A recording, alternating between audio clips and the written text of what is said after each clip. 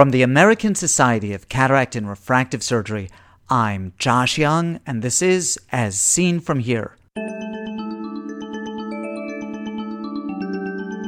On today's podcast, the quantum retina. This exciton travels around is not described by classical physics. It can only really be explained in terms of a quantum phenomenon. First this.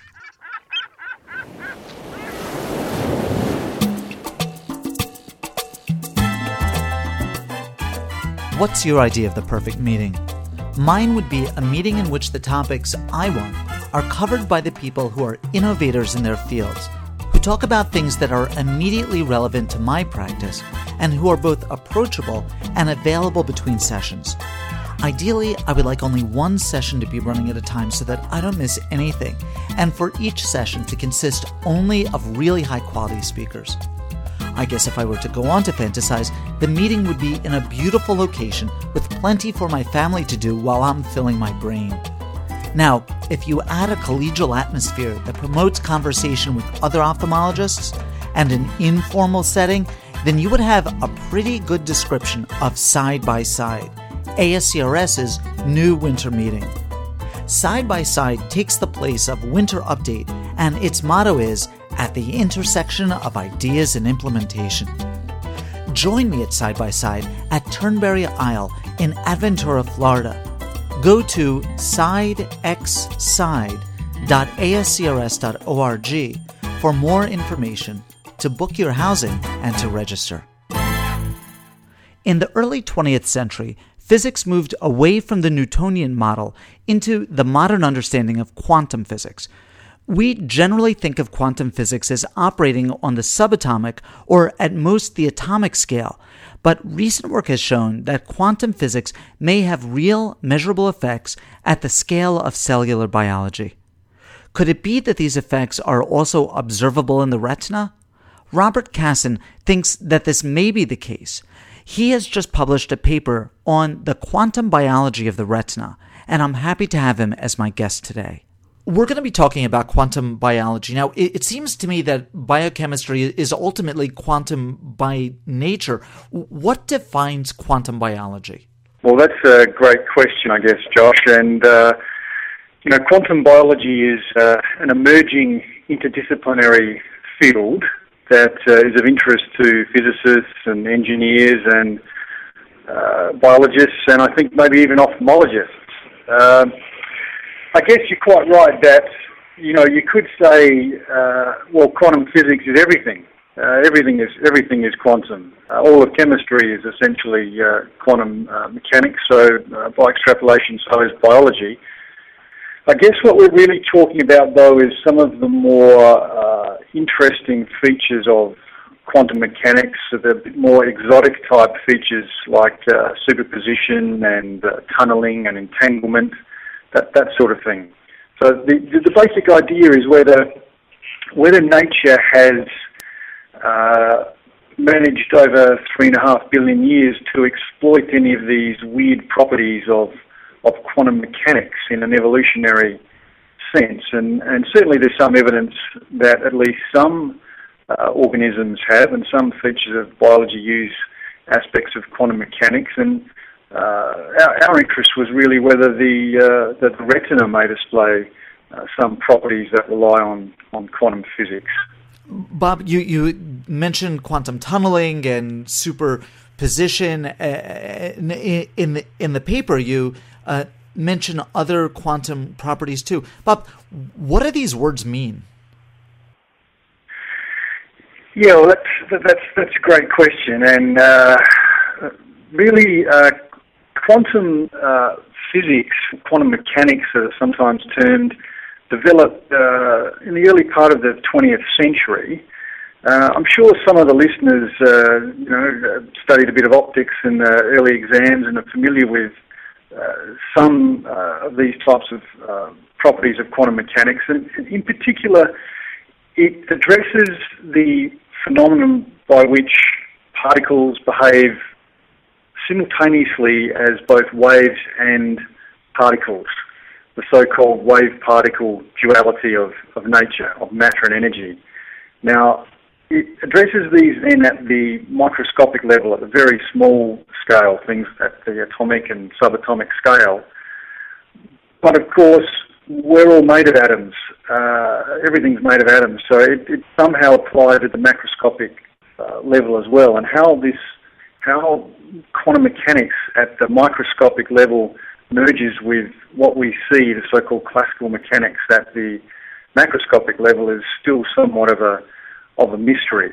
But the critical features for people, I guess, to just wrap their head around a little bit, is that light, for instance, electromagnetic radiation, behaves both as a wave and a particle. And of course, we describe it as existing as photons. So that's the quantized packet of energy that was originally thought up. The concept of that was thought up by Max Planck around about 1900. All this came about really when experimental data was not matching the classical theory. So it was one of the cases of a beautiful hypothesis was being destroyed by ugly facts, and other people were involved, of course, in the early part of the 20th century, like Bohr and Heisenberg and Schrödinger.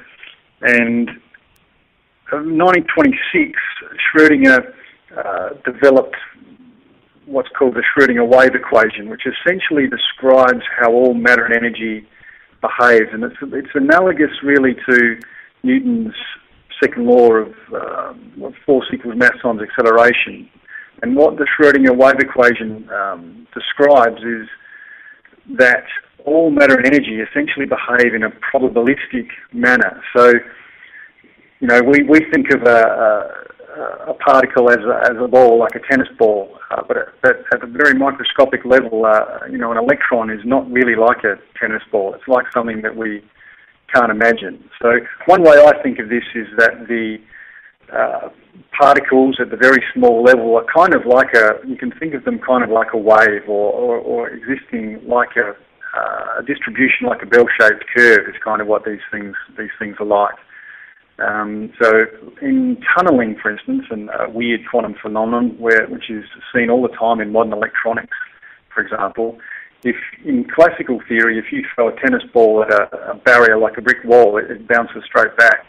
But at the quantum level, if you throw an electron at an apparently impenetrable barrier in classical theory, the electron has a certain probability of passing through to the other side of this barrier. So it's these sorts of things that we feel may be actually occurring, and there's certainly some evidence that they are actually occurring in biology. Now, I've read in the lay literature within the last couple of years of quantum effects being identified in the context of photosynthesis. Can I get you to sort of flesh that out a little bit for me? Yeah, sure. So in photosynthesis, of course, the plant is using light energy to make biomass and energy. Now, what it turns out, the photosynthesis is quite a complex phenomenon, and what's happening is the chromophore in the plant, in the chlorophyll, is absorbing a photon. That is turned into a thing that's called an exciton, which then travels along from the site of absorbance to another area that's known as the reaction center. Now, what has been shown is that the way that this exciton travels around is not described by classical physics. It can only really be explained in terms of a quantum phenomenon, in the sense that this thing is existing in what's called a superposition of states. It's kind of all things at once, which increases its efficiency. Perhaps an example some of your listeners might know of is Schrödinger's famous Schrödinger's cat experiment. So this thing in photosynthesis is existing like Schrödinger's cat in a number of states all at once, which enhances the efficiency of the photosynthesis. And dealing with the subject that's a little bit closer to home for us, but obviously one that deals with the absorption of photons too. What is phototransduction, and what's the?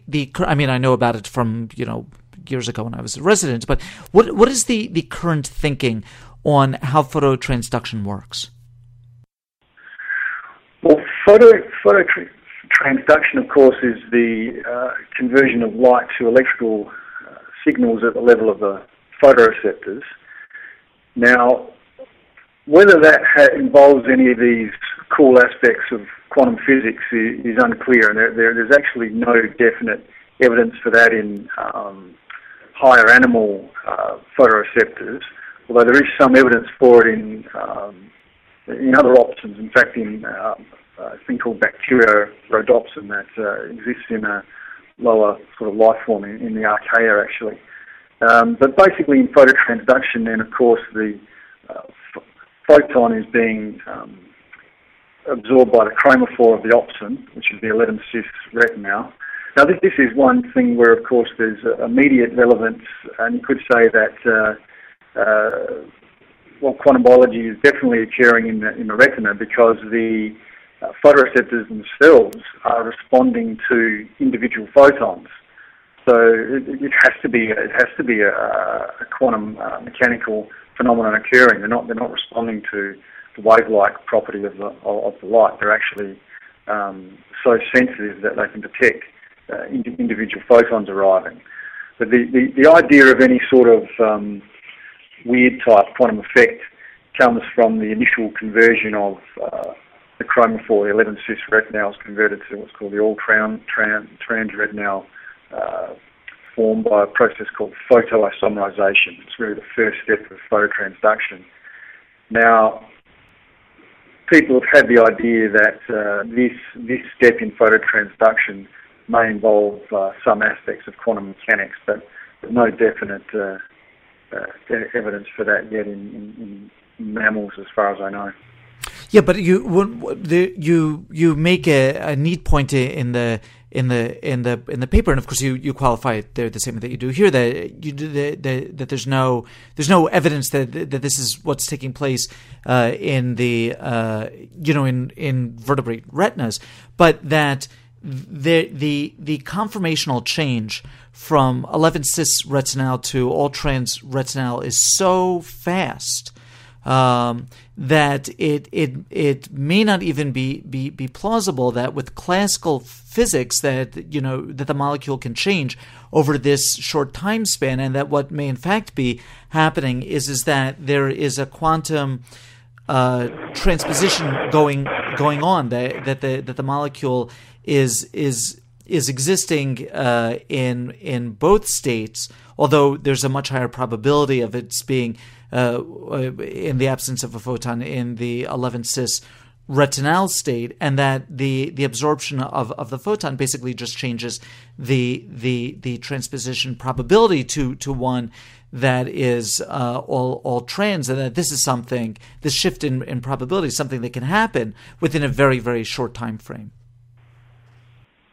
That's right, Josh. I mean, that's the kind of cool idea, in that essentially the efficiency and the speed of the reaction is such that it's a little bit mysterious in terms of classical physics, and so that's why people have had the idea, well, maybe there's some sort of quantum mechanics going on, and it follows on basically from the studies on photosynthesis, where the efficiency of the reaction is so great that people started to interrogate it at the level of quantum mechanics and see if there was actually a quantum explanation for the extreme efficiency. This is all of interest largely to quantum computer engineers. These guys are extremely interested in maintaining this kind of ghostly state of particles in the so-called superposition of states, because this is how quantum computers would work. The problem with maintaining these quantum effects is that they tend to disappear extremely rapidly. In fact, the idea really is that what's called decoherence occurs when the system loses information to the environment, is essentially the concept. And so for a sort of warm, wet, noisy system that tends to occur in biology, these sort of quantum effects, until fairly recently, were thought to be impossible. But the evidence for them in photosynthesis and some other biological systems is quite intriguing, and engineers are interested essentially in how these biological systems manage to hang on to what's called coherence for such a long time, and could they use some of these things that evolution has made use of in their quantum computers. Now, there's a lot that I read in your paper that was new to me. There's one thing that was beyond even new, and let me just ask you this. You mention a proposer by Albrecht Bühler that involves quantum communication between centrioles. And since the cilium-like attachment between the inner and outer photoreceptor segments is composed of elements that are similar to those found in centrioles, you suggest that these structures may serve as a waveguide to acquire quantum information from photons, like polarization or angle. Now, can I get you to explain this to me? Because frankly, I had a hard time following this. And Though I know that humans can't perceive the polarization angle of a photon. Yeah, sure. So certainly some animals have the sort of super ability of being able to see polarized light. Bees are perhaps the best known example, where they navigate by polarization. But the Albrecht Bühler story it was quite an interesting one in that he did a very interesting experiment not all that long ago. Actually, I think it was in sort of 1992. It was published in Proceedings, National Academy of Science, where he showed that cells, that were fibroblast cells grown on a plate, on one side of a plate in darkness, tended to orientate themselves in a particular pattern compared to cells grown on the other side of the plate. In other words, cells grown on one side sort of somehow knew the pattern of growth of cells on the other side of this glass plate. In other words, they could somehow see it, as he described it. He provided quite good evidence that there must be some form of electromagnetic radiation communication between these cells. He essentially ruled out other forms of communication, but these things don't really have visual chromophores, so he called it a rudimentary form of vision. Others then took up this idea. It wasn't so much to do with polarization, really, but the idea, as you mentioned, involves these centrioles things, which are biological, subcellular structures composed of microtubules. The interest sort of in the paper was that the photoreceptors contain microtubules and a central cilium connecting the inner and outer segments. Now, this is kind of a little bit way out stuff, but the idea is that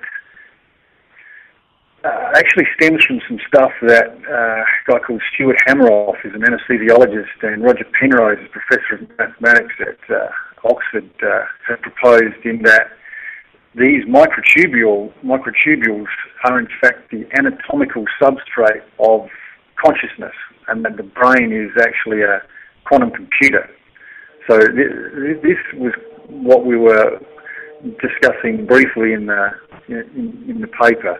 has some ramifications for how, or predictions, let's say, for how photoreceptors should behave. But the concept basically stems from originally Roger Penrose's ideas that the human brain was not a routine algorithmic computer. It could not be. He's got sort of some reasons why, which I can discuss if you like. Now, my interest in your work, Bob, I mean, obviously doesn't stem from its immediate clinical relevance. Now, having said this, are there applications that you can envisage for clinical practice? Yeah, well, I guess the one thing that came to my attention that was kind of the motivation for writing this review paper really was a fairly recent paper by some physicists in Singapore, and they had done a very interesting experiment where they simply used a frog rod photoreceptor as a quantum detector. So these guys normally have their own, artificial, obviously, man-made quantum detectors. But in this case, they hooked up a single photoreceptor and analysed the responses of the photoreceptor to various forms of incoming light. Now, essentially they described the pattern of response of the photoreceptor to laser light versus incandescent light, thermal light. Now, one of the quantum properties of the light is that the photons of different types of light will arrive at the detector with a different distributions. They have different sort of different probability distributions, different patterns basically. It's a thing called photon statistics. Now it turns out then that the rod photoreceptors were able to recognize these so-called photon statistics. So this was very interesting, I felt, in the sense that, well, this was done on a frog photoreceptor, and we had ideas of trying to repeat the experiment on the mammalian photoreceptors. And then what about, for instance, in diseased photoreceptors or very early disease? What about, say, a photoreceptor from an eye with diabetic retinopathy, for instance, or an eye with photoreceptor with early retinitis pigmentosa, for instance?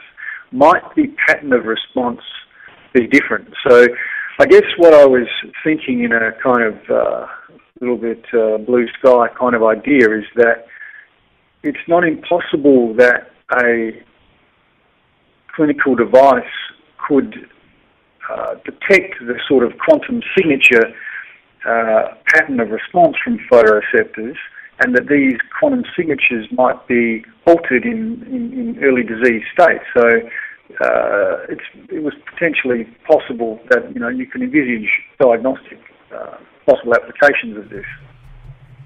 Yeah, really, really neat stuff, Bob. What can I say? This is the stuff that I would read about, even if it didn't deal with the eye.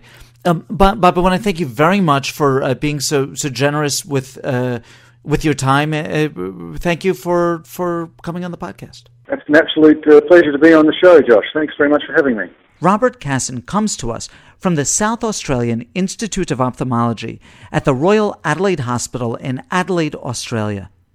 His paper, Quantum Biology of the Retina, appears in the August 2014 issue of Clinical and Experimental Ophthalmology. Ask questions of Dr. Casson or any of our previous guests, or make a comment about any of the topics we've discussed. These interviews are meant to be the start of a conversation in which you participate. Write to me with your questions or comments at josh@iworld.org. As Seen From Here is a production of the American Society of Cataract and Refractive Surgery. Be a part of the next podcast. I'm Josh Young.